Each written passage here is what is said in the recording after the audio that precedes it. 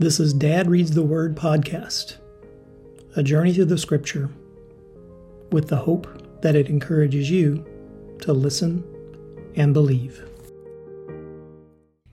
This is John chapter 20. Now on the first day of the week, Mary Magdalene went early while it was still dark to the tomb and saw that the stone had been taken away from the tomb. Therefore she ran and came to Simon Peter and to the other disciple whom Jesus loved and said to them, "They have taken away the Lord out of the tomb, and we don't know where they have laid him." Therefore Peter and the other disciple went out, and they went toward the tomb. They both ran together. The other disciple outran Peter and came to the tomb first. Stooping and looking in, he saw the linen cloths lying there, yet he didn't enter in. Then Simon Peter came, following him, and entered into the tomb. He saw the linen cloths lying, and the cloth that had been on his head, not lying with the linen cloths, but rolled up in a place by itself. So then the other disciple, who came first to the tomb, also entered in, and he saw and believed, for as yet they didn't know the scripture that he must rise from the dead. So the disciples went away again to their own homes. But Mary was standing outside the tomb, weeping. So as she wept, she stooped and looked into the tomb, and she saw two angels in white sitting, one at the head and one at the feet, where the body of Jesus had lain. They asked her, "Woman, why are you weeping?"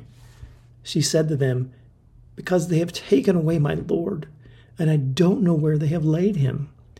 When she had said this, she turned around and she saw Jesus standing and didn't know that it was Jesus. Jesus said to her, "Woman, why are you weeping? Who are you looking for?" She, supposing him to be the gardener, said to him, "Sir, if you have carried him away, tell me where you have laid him, and I will take him away." Jesus said to her, "Mary." She turned and said to him, "Rabboni," which is to say, Teacher. Jesus said to her, "Don't hold me, for I have not yet ascended to my Father, but go to my brothers and tell them, I am ascended to my Father and your Father, to my God and your God."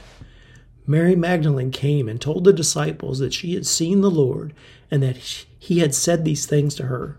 When therefore it was evening on that day, the first day of the week, and when the doors were locked where the disciples were assembled for fear of the Jews, Jesus came and stood in the middle and said to them, "Peace be to you." When he had said this, he showed them his hands and his side. The disciples therefore were glad when they saw the Lord. Jesus therefore said to them again, "Peace be to you. As the Father has sent me, even so I send you." When he had said this, he breathed on them and said to them, "Receive the Holy Spirit. If you forgive anyone's sins, they have been forgiven them. If you retain anyone's sins, they have been retained." But Thomas, one of the 12, called Didymus, wasn't with them when Jesus came. The other disciples therefore said to him, "We have seen the Lord." But he said to them, "Unless I see his hands with the print of the nails, put my finger into the print of the nails, and put my hand into his side, I will not believe." After 8 days, again his disciples were inside, and Thomas was with them. Jesus came, and the doors being locked, and stood in the middle, and he said, "Peace be to you." Then he said to Thomas, "Reach here your finger, and see my hands. Reach here your hand, and put it into my side. Don't be unbelieving, but believing." Thomas answered him, "My Lord and my God." Jesus said to him, "Because you have seen me, you have believed. Blessed are those who have not seen and have believed." Therefore Jesus did many other signs in the presence of his disciples, which are not written in this book. But these are written that you may believe that Jesus is the Christ, the Son of God, and that believing you may have life in his name. Thanks for the Word of God. And thank you for that final sentence in that passage.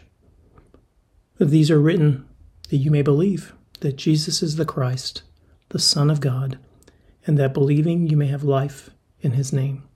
This is Dad Reads the Word podcast, a journey through the scripture with the hope that it encourages you to listen and believe.